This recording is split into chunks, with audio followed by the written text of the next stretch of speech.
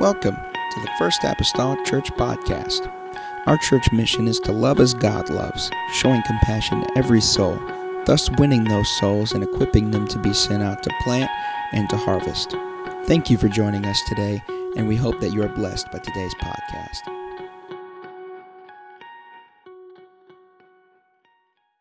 Acts chapter number 1, book of Acts chapter number 1. That had nothing to do with the sound man, folks.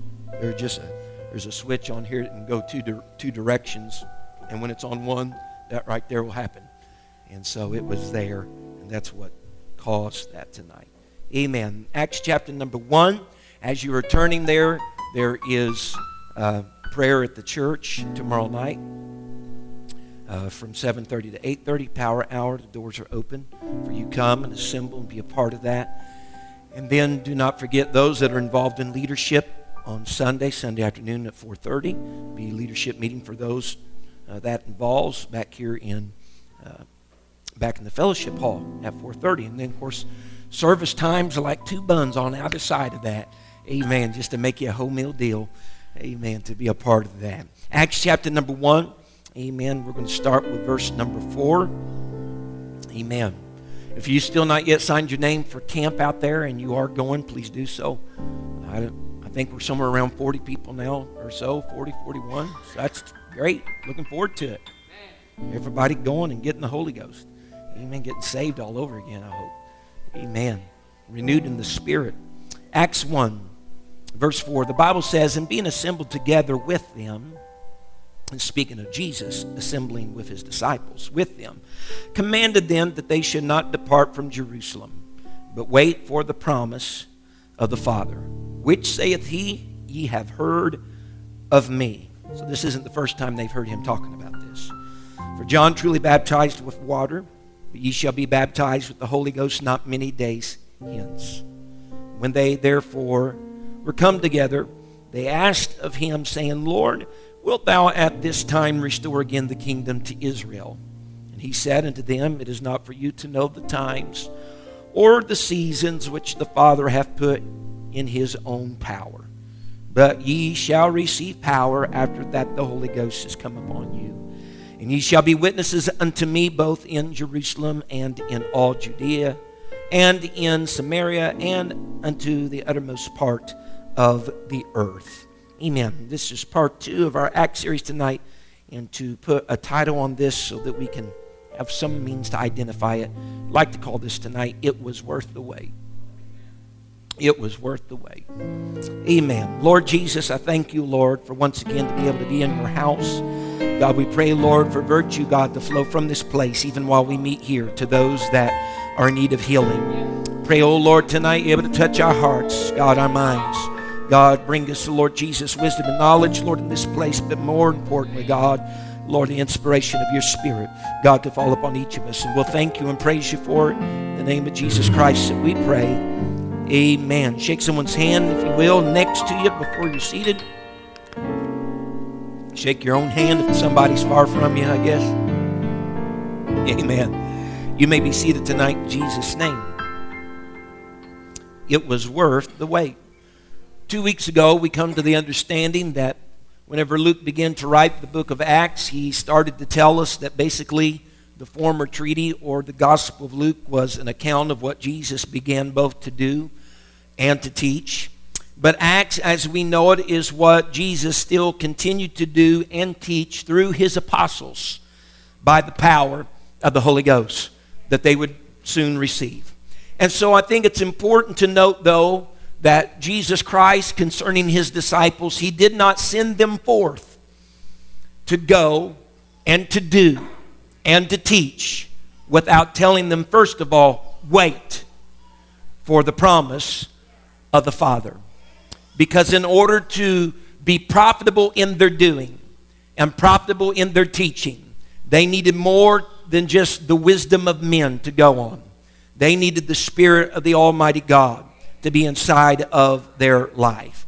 And to send them forth without waiting for the promise of the Father, which we find to be in verse 5, which is undoubtedly the Holy Ghost, it would just result in them doing teaching and accomplishing what they could without the Holy Ghost, which would by no means have the same impact or effect that doing those things had with the Holy Ghost throughout the book of Acts. I guarantee you it would not be the book that it is and it continues to be had it not been for the empowering of the Spirit of the Holy Ghost. If it were just mere men doing what mere men could do, it would be nothing beyond what a normal history book that you could pick up today and read could be concerning.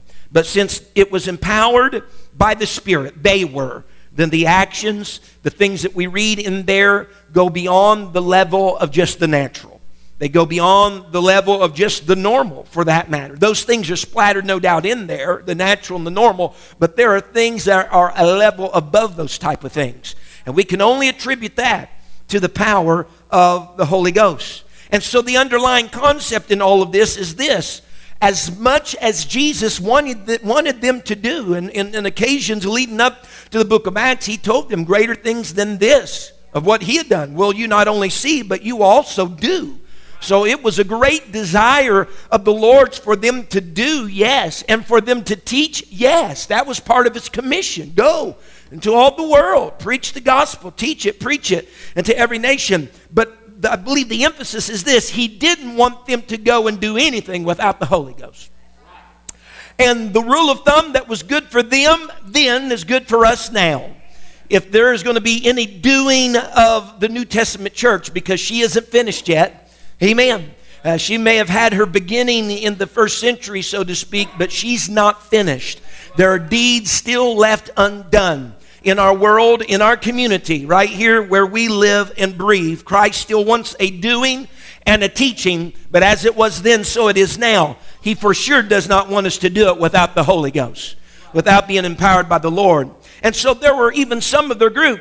This is what the impact of the Holy Ghost does. There were some of their group that was later described in the book of Acts that the Bible says it pointed to these. I believe it was Jason of his household and said, these are they which turned their world upside down. I want you to know, though, that didn't take place without the Holy Ghost. That didn't take place without the empowering of the Spirit of the Lord. Nor do I believe it could have taken place without the empowering of the Lord. It takes the Holy Ghost. Everybody say, it takes the Holy Ghost.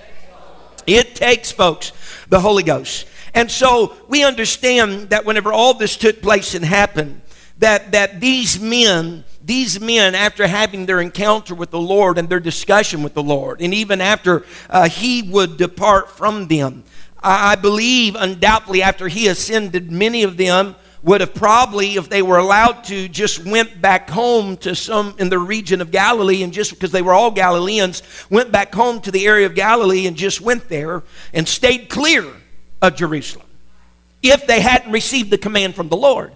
The reason why I say that is because in and around Jerusalem is where everybody was rejecting the Lord. In and around Jerusalem is where hands fell upon him. He's led out of the city to a place not too distant from there, and that's where he was crucified.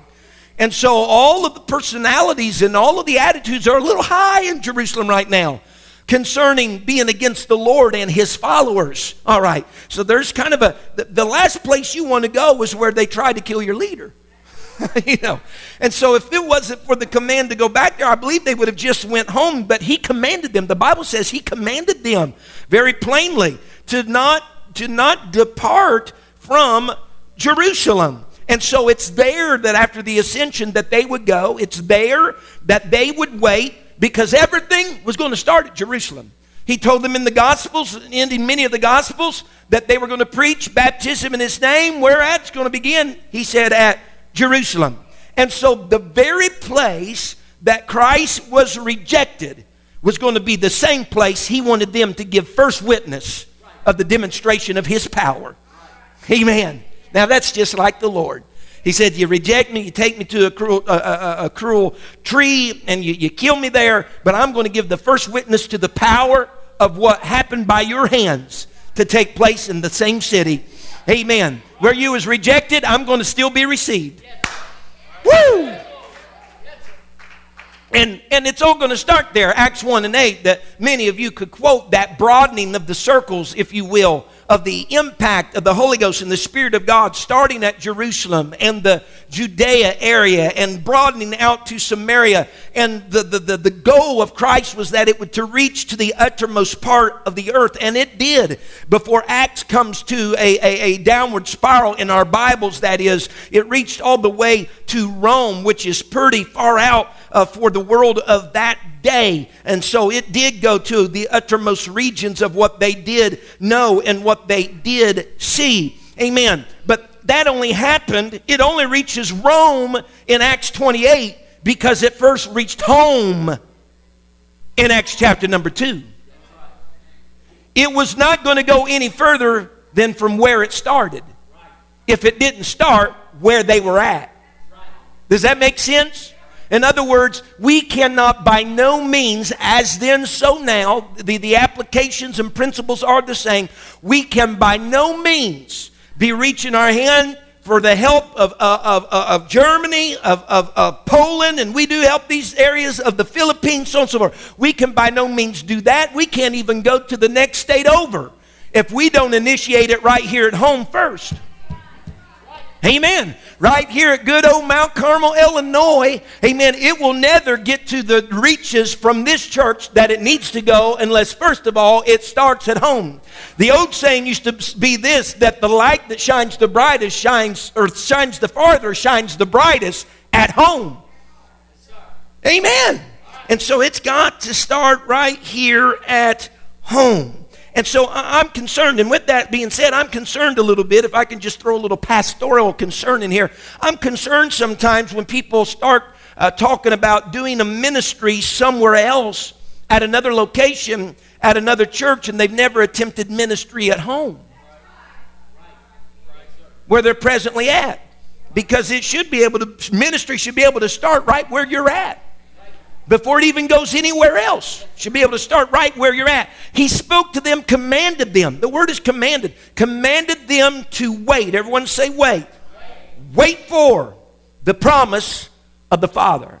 Now, what we interpret waiting and what this New Testament Greek word considers waiting, two different things.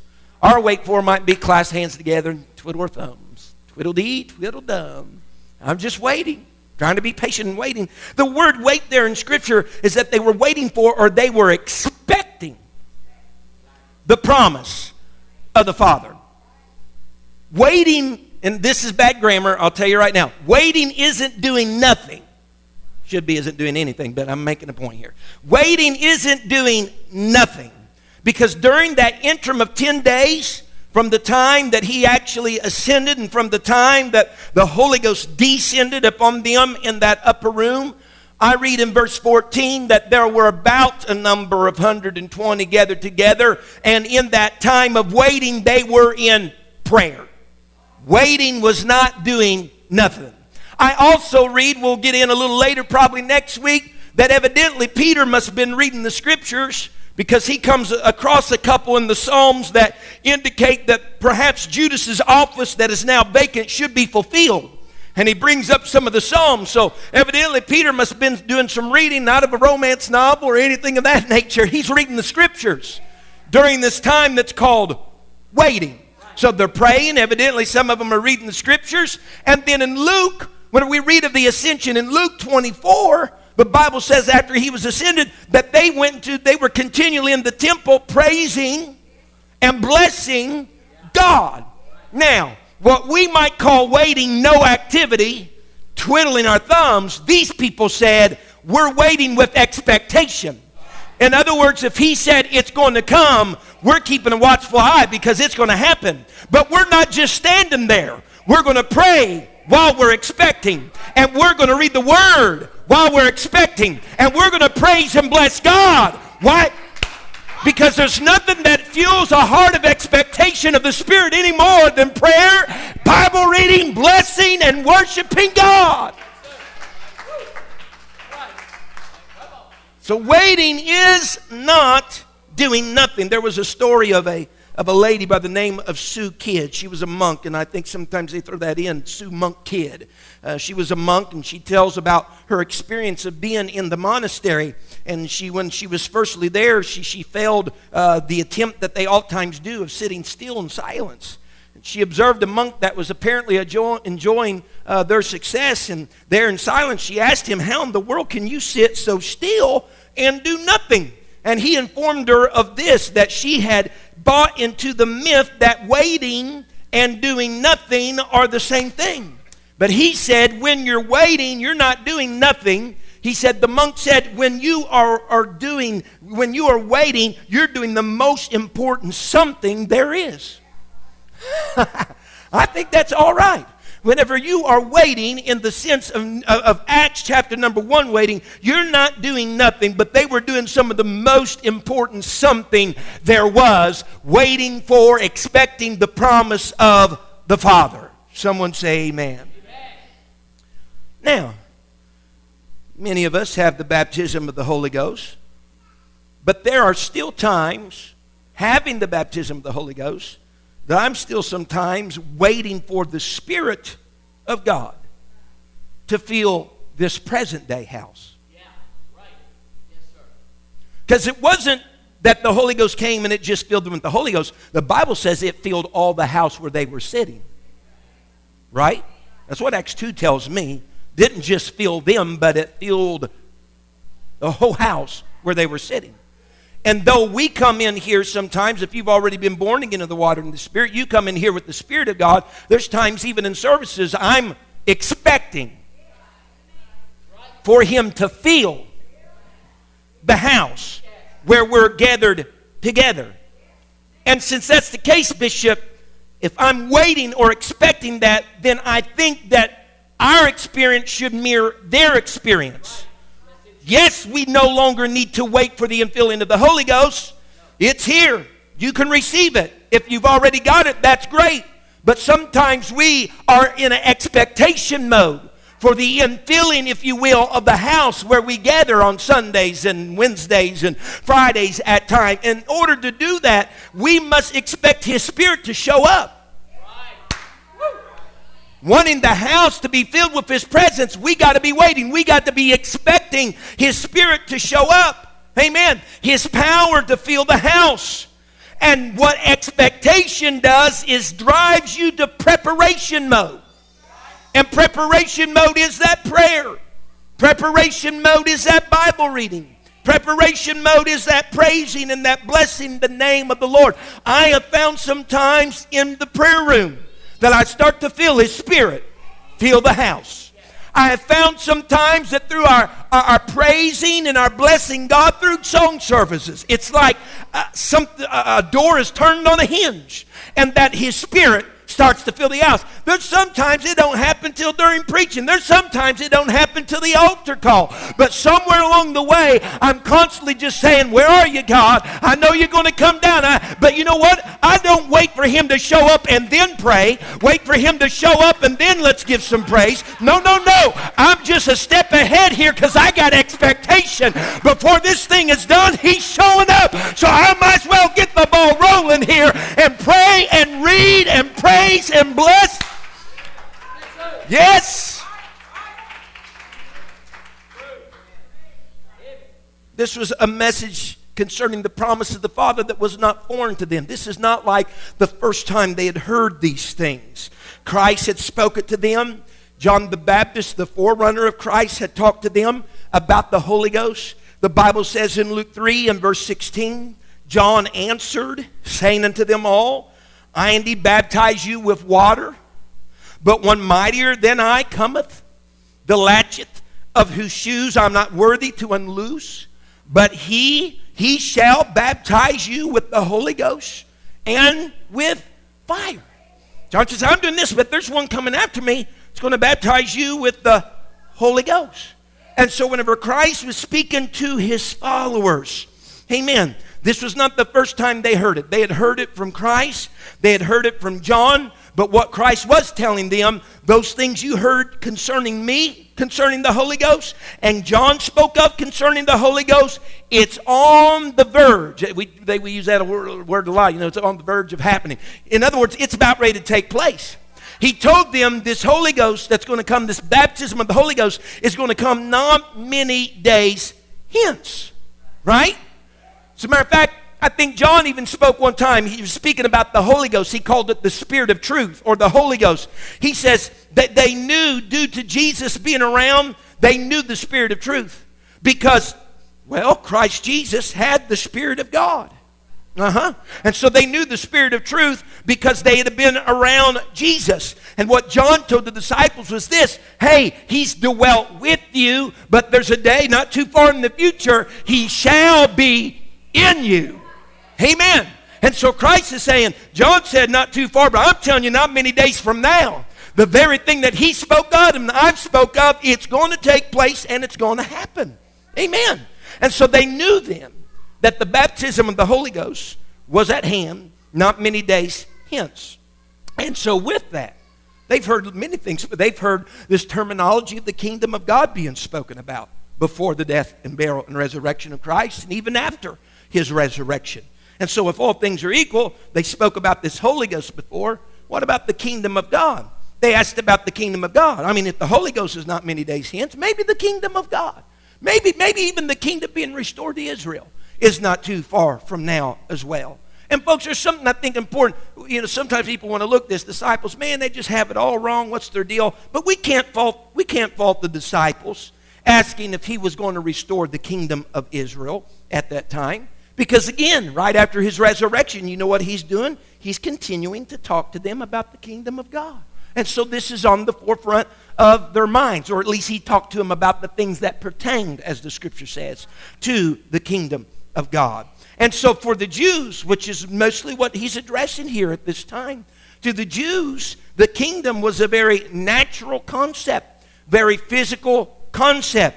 Amen. But the kingdom of God is something that transcends the physical world. Amen. The kingdom of Israel, as we could call it, amen, were things that concerned land and concerned various empires that they had been subjected to, because they were under the Roman Empire right now at this moment. They're wondering, are we going to get control back? Are we going to get our own power back? Amen. And so they want to know if we've been through years and they had generations and years of others' control, or is Israel going to get her kingdom, her power back? And Christ let them know very plainly. Amen. Let them very plainly. He didn't fault them for asking the question. He just let them know the times and the seasons of when that's to happen is not for you to know. Israel as a nation was never even recognized as a state again until like May 1948. That's quite a few years removed from then. And we're still waiting for a complete restoration of her land and the Temple Mount and that constant battle between the Jews and the Palestinians over in the Middle East. That's the kingdom of Israel. But when we talk about the kingdom of God, in many instances, it's available right now. It may not be here in a physical sense, and this kind of goes back to your Revelation days. It may not be here in a physical sense concerning the millennial reign of Christ, or the physical sense of being a new heaven and a new earth here upon this earth right now. But his kingdom, the kingdom of God, is already resident on the earth by virtue of living in your life and my life. Can someone say amen? As a matter of fact, the Lord's Prayer even gives us a little definition to what Jesus meant by the kingdom of God. He said, whenever you pray, pray, thy kingdom come, thy will be done in earth as it is in heaven. Whenever heaven's will is done on earth, his kingdom has already in an instance has came. And the kingdom of God, the Bible says, Christ spoke to them one time. He said the kingdom of God is going to be in you. The Pharisees asked Christ, said, Christ, When is the kingdom of God going to come? And his response was basically this of Luke 17:21. He says, neither shall they say, lo here or lo there. He said, the kingdom of God doesn't come with observation. It's not lo here or lo there. But behold, the kingdom of God is within you. And so again, Jesus didn't deny that the kingdom of Israel, or Israel was going to have her kingdom restored to her. But he said, boys, it's not correct for you to know about the timing of it all or the season of it all. And with reason. With reason. Because if they knew when the kingdom of Israel was going to be completely restored, that would set up a timetable for the rapture of the church. I'm not trying to delve all the way back, but whenever she gets her land back and the Antichrist confirms that old covenant of Genesis 12, the church goes before that. And if they were to know the times and the seasons, there would be a timetable set up. And let me tell you, and this a timetable set up that the Scriptures already told us about, no man knows the hour. No man knows the day. And for that matter, you know how man operates, don't you? We'd live our life differently if we knew the exact day and hour when it was going to take place. Look, he said it's not for you to know the times or the seasons. Both of those words, two different words for times. The word times in the original language means a period of time or any length of time governed by the clock. He says it's not for you to know that. He says, nor is it for you to know the seasons, the point of time, the opportune moments or critical or epic-making episodes, special moments of visitation from God. He says it's not for you to know that. In other words, it's not for us to know in advance the times or the seasons when they are to happen or when they are to come. All right? But that's not to say that when they're here, the season's here, we won't recognize it. You understand what I'm saying? But it's not for us to know the exact time because, again, humanity, I know humanity, I am one. All right? I'm a part of this clan. If we knew the exact time, we would live life differently. We'd live life according to that date on the calendar. Listen to me. People would live in opposition to God and then make things right before He came. Don't tell me not. Because there's some people that flirt with death like this. As long, I live wherever I want, but as long as before I die I make things right with God, I'll be fine. Well, I'm glad you know that ahead of time that you're going to have like a slow death, or it's not going to be something tragic, and you're going to know it's coming and all that. We see how we operate and flirt with death even now. If we knew a mark on the calendar, then when Israel was going to be restored, we knew the rapture then was going to take place before that. We'd do whatever in the world we wanted to do. But that's not the way it goes. That's the reason why Christ admonished us regardless. He said, be ready, be watching, be waiting. Why? Because His coming is imminent. What does that mean? It means it's likely to occur at any moment. And so we got to live. He wanted His disciples to live as though, because He's going to go away. The angels told Him, but in the same manner that He goes, He's going to come again. He wanted them to live as though it could be any moment.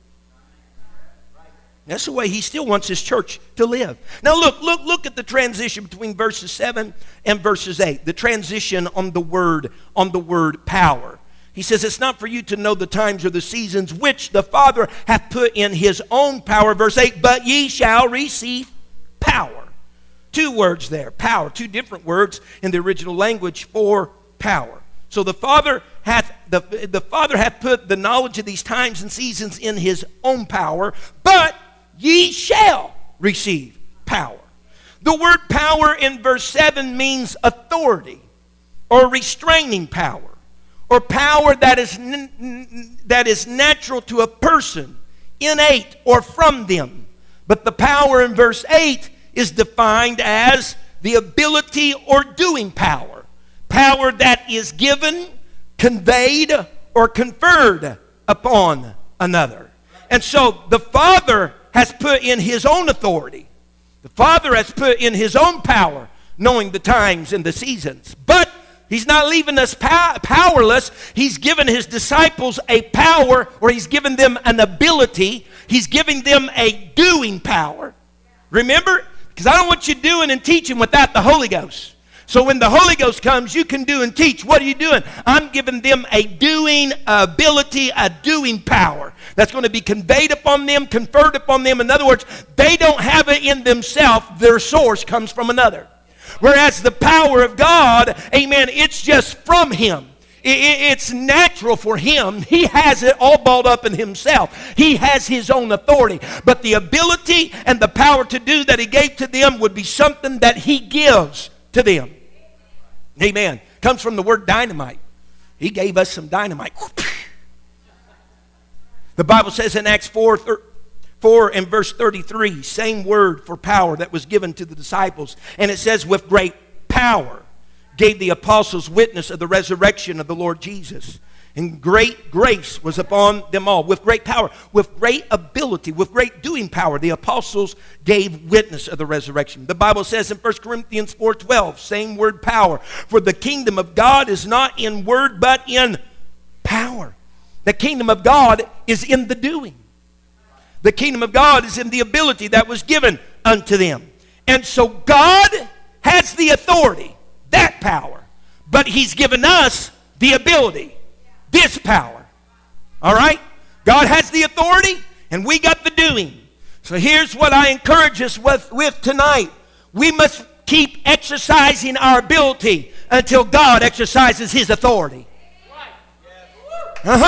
We got to keep exercising our ability and our duty and our obligation until God exercises His authority. Amen. Because the power and the ability comes from the Holy Ghost. He said that Holy Ghost, what's going to happen? In verse 8, after that the Holy Ghost is come upon us or upon you. The Hebrew equivalent for that word upon is down from above. Until the Holy Ghost comes down from above. In other words, the Holy Ghost doesn't come from Peter. It doesn't come from Paul. It doesn't come from any of the other disciples. It doesn't come from anybody, but from above. And it is the same today. There is no person upon this earth that can just endue you with power, amen, of the Spirit of the Holy Ghost. I don't care. You get the most famed evangelist. You get the Pope himself from Rome. And he cannot put his hand on you and endue you with power. If power comes from anywhere concerning the Spirit of God, it comes down from above. And when it comes from there, honey, you got the ability and the doing work to go forth. I'm supposed to be teaching in Acts 1:8. In Acts 1:8.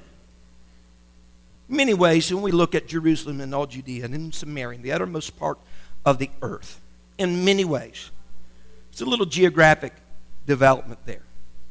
Jerusalem being the hub.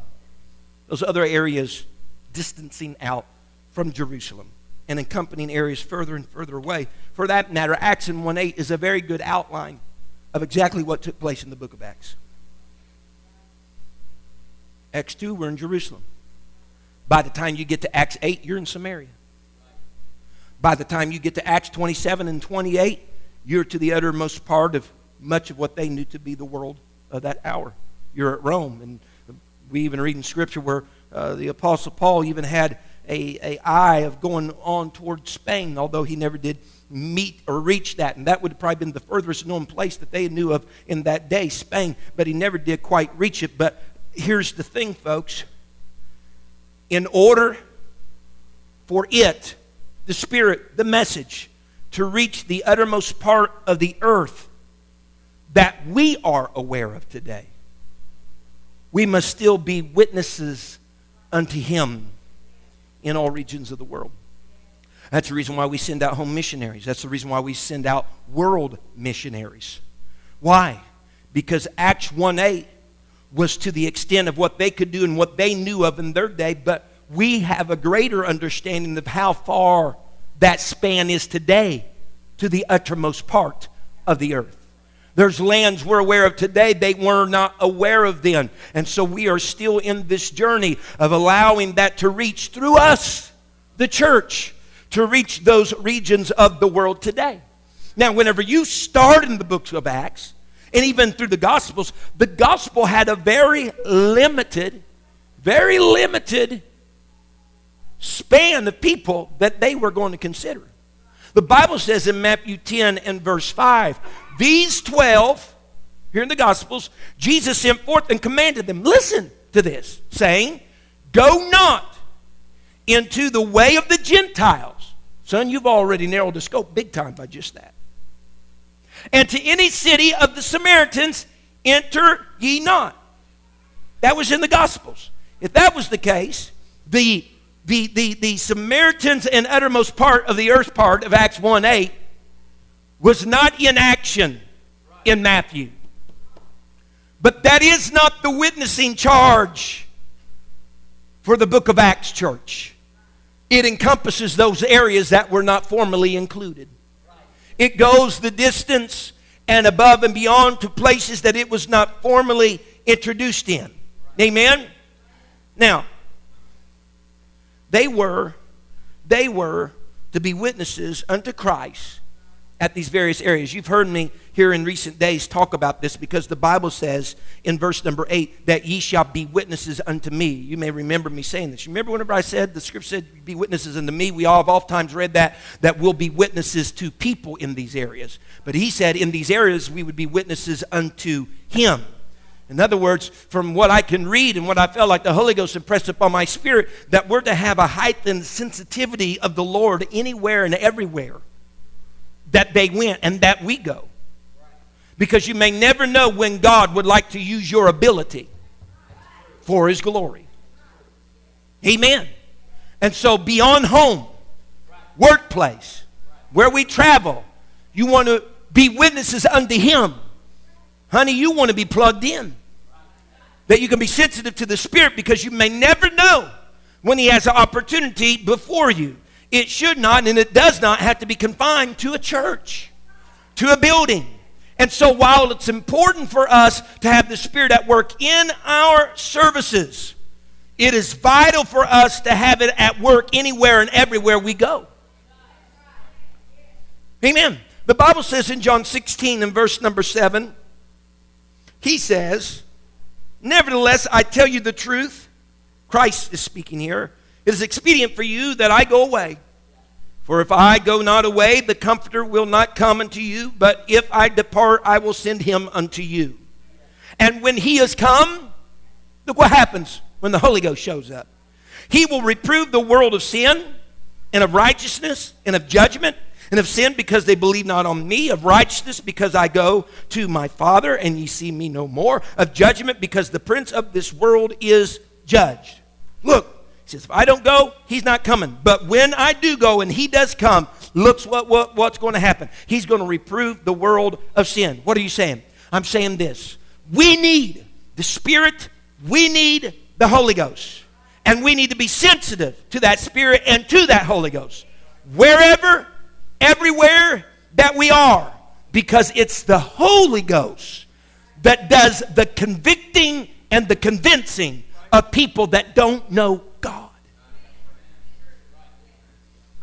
Why are you talking about we need the Spirit of the Lord in our service? I'll tell you why.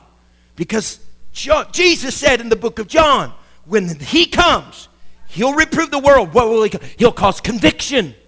The Holy Ghost causes conviction. And so we need the Holy Ghost in every service. I'm not allowing anything off the scale. I'm not allowing Brother Cook anything off the scale. If there's 8 people on a Friday night or a low number on any other service, that doesn't mean we may not need him tonight. No!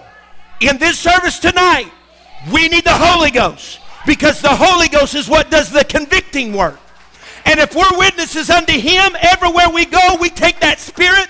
If we're plugged in and sensitive, the Holy Ghost can be a convicting work at every venue of your life.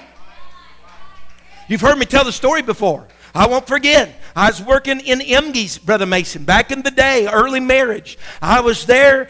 I was working on the Arby's roast beef line. I filled the bags. Man, me and another black guy did this. We had it down to a science. It was fun. We laughed and kidded, and we worked second shift. But there was a lady on that line, and she was talking about her kid, and she's talking about him being lost, and someone was telling her there's no way that kid can be saved. He's going to hell, and all that stuff. And I'm sitting there, and I said, I beg to pardon. I disagree. And with tears in her eyes, I began to tell her about the hope and the grace and the possibility of what God could do in that child's life. And tears are coming down her face. What are you saying? Everywhere you go, you can be a witness to Him. You got to be plugged in, though. And His Spirit can do a convicting work. Let me tell you, that girl, she is in this city today. I run into her every once in a while, and I say, how you doing? I ask her how her boy's doing, and I always invite her to church. Why? Because anywhere you go, I'm not saying you got to go on the corner and get a soapbox and start saying it's repent or hell and all this stuff. No, but you do got to be plugged into the Spirit so that whenever God does a convicting work and opens a door, you're ready.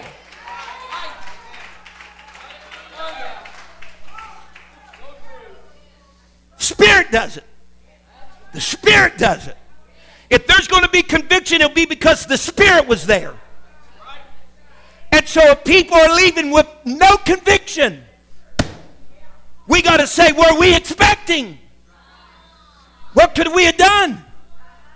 Because I need His Spirit. I need His Spirit. I need Him to fill this place. I need Him to cause conviction to fall. Whether it's through a song, through preaching, whatever it may be. Through a simple handshake as they enter the building. His Spirit convicts and convinces. Witness is a big thing throughout the book of Acts. The word occurs about 29 times in the 28 chapters in Acts. It's used as both a noun and a verb, meaning that we must be a witness with our life and go witness with our testimony as well. There was one individual, he was given an account of a man that was a friend of his, a true story of a person that had actually been a witness on a trial within his city. And he said that whenever he took the stand on that trial, this was the question or the admonition rather that was given to him, this witness. They said, sir, just tell us what you saw, what you heard, and what you felt. The Bible says in 1 John 1 in verses 1 through 3, John is writing, he says, that which was from the beginning, which we have heard, which we have seen with our eyes, which we have looked upon and our hands have handled of the word of life. For the life was manifested, and we have seen it, and bear witness, and shew unto you that eternal life. They said the life was manifested, we felt Him, we seen Him, and we handled Him. And based upon that premise, we submit to you eternal. Upon that premise, we submit to you eternal life. Is somebody hearing me right now? If you've experienced God, and you might not with literal eyes, but I have seen Him in the realm of the Spirit. If you felt Him and heard Him and seen Him, based upon that premise tonight, that makes you a good witness to tell somebody about the eternal life. Oh, yes! He said the eternal life which was with the Father was manifested unto us. That which we have seen and heard declare we unto you, that ye also may have fellowship. This is not a fellowship by proxy. This is not a fellowship through another person. But they're saying we're doing an introduction and we're stepping out and you guys can have fellowship. This is not fellowship by a priest. This is fellowship that I move out of the way and say, I've seen Him, I've heard Him, I've felt Him, and I introduce you to the eternal life. Let me step aside. I'll do the declaration, but the fellowship, you guys can have fellowship all by yourself, along with one another. I don't have to be a third party that's a part of that. Oh, Jesus. And so kind of going back a little bit to Sunday night, God uses people. If we are witnesses unto Him and His Spirit just might prompt us to testify. One person said, witnessing is nothing more but where the redeemed tell the unredeemed how they can be redeemed. But it's the Spirit that convicts. Acts 26, I'm running. I'm going to close here soon. Acts 26, verse 16. Jesus spoke to Paul on his road to Damascus, and what's happening in Acts 26, there's 3 different times that Paul told of his own conversion. So this is one of those times he's telling of his conversion to the king of Agrippa. So he's recounting some of the events And so this is what happened as he recounts the events to Agrippa in Acts 26 and verse 16. This is what he's saying. Now, this is what the Lord said to me, Agrippa. This is what basically Paul's saying. This is what the Lord said to me, Agrippa. He said, but rise. Christ talking to Paul. Paul's just relating this story to Agrippa. He says, but rise, stand up on thy feet, for I have appeared unto thee for this purpose, to make thee a minister and a witness, both of these things which thou hast seen, and of those things in which I will appear. Woo! I get consolation from that. Because what that tells me is this. My first encounter in God is just the tip of the iceberg. It's just the tip of the iceberg. He says, I'm causing you to be a witness of not just what I've done, but what I'm going to do. Woo! And he says, those things in which I will appear unto you, verse 17, delivering thee from the people and from the Gentiles, unto whom now I send thee. Look at that. He said, Paul, I saved you out of the Gentile nation for the purpose of sending you back to them. The message I preach is not a message of isolation. It's a message of separation. Difference between separation and distinction and isolation. The problem is sometimes the church has moved to the mode of isolation. That's not what Christ said. Christ said, I saved you from them, separated you from them, made them distinct from them, but I'm sending you back in there because there's more of them that ye need to witness unto me in the spirit of the places that some of these Gentiles are, and my spirit will do a convicting work, and they'll get the very same experience that you got, Paul. So I've called you, I've delivered you from the people, from the Gentiles, unto whom now I send thee, look, to open their eyes, and to turn them from darkness to light, and from the power of Satan unto God, that they may receive forgiveness of sins and inheritance among them which are sanctified by faith that is in me.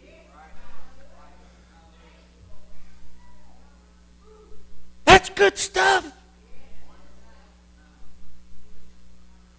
God uses people.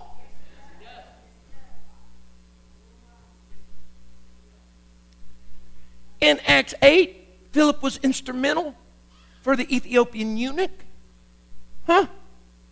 As I said Sunday night, Ananias was instrumental for the then Saul who became Paul of Acts 9.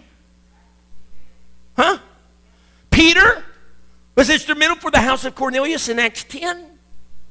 Paul hearkened to the Macedonian call, right? Plus a whole lot of other calls besides that one. Ephesus and Colossae and all these other places, because they were sensitive. They were witnesses unto him everywhere and anywhere that they went.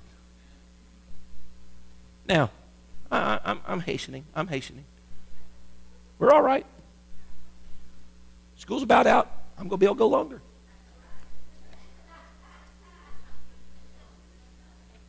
I know people still work. I've been there. I understand.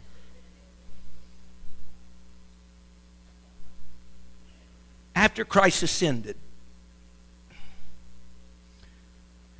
he wouldn't be coming back in bodily form until a later time. A time that's not even came yet.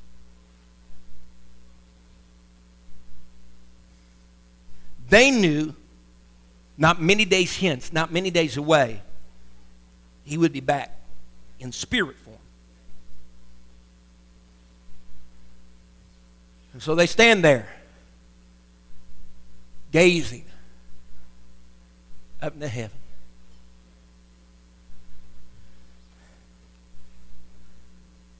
And two men stood by them in white apparel, and they asked the question. Christ told them, I'll be back. If I go, I'll come again and receive you into myself, that where I am, there you may be. Right? They're standing there gazing. I don't know how long they gazed. They're standing there. Two in white asked the question, why stand gazing? I don't know why they were gazing. I don't know if they were trying to take in the fact that he had actually left. I don't know if they were pondering the idea that maybe he wouldn't return. All right? But they're just gazing. If I can say, like, they're standing there gazing as though they don't have anything to do.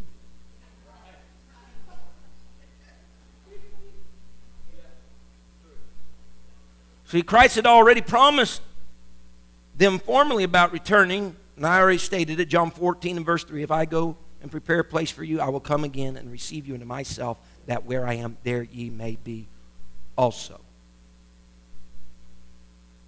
But they're gazing. For now, their responsibility was to wait, or more specifically, to expect. So their responsibility for now was to expect the promise of the Father. Then, after the promise came, the Holy Ghost came, they were to let it continue to teach and to do as it had done in the life of Christ. They were to continue to allow that to happen, and let me say this, until he returned to that same location, the Mount of Olivet, in bodily form someday, when Scripture says, as he went, only they seen him, but when he returns, every eye shall see him. And so we have a prescription here that we are in continuation mode. You wait, but when it comes, you do and teach until I come back in bodily form to this location again. He's not came back in bodily form to Mount Olives yet. And so, church, we are in the continuation mode of doing and teaching only because we've been empowered by the Spirit from on high. If you'll stand for tonight, with that being said, I think for them it was absolutely worth the wait. And their expectation then has done nothing but help our experience now. Their expectation then helps our experience now. And I'm asking us concerning the filling of the house, what will the expectation in this generation do for the experience of those that are still yet to follow us? It was worth the wait. Hallelujah. Praise the Lord. We'll pray here tonight. Come back next Wednesday. Thank you for listening. If you would like more information about our services and activities, you can find us on Facebook, Instagram, and Twitter with the username FACMC. Again, that's FACMC. Thank you, and have a blessed day.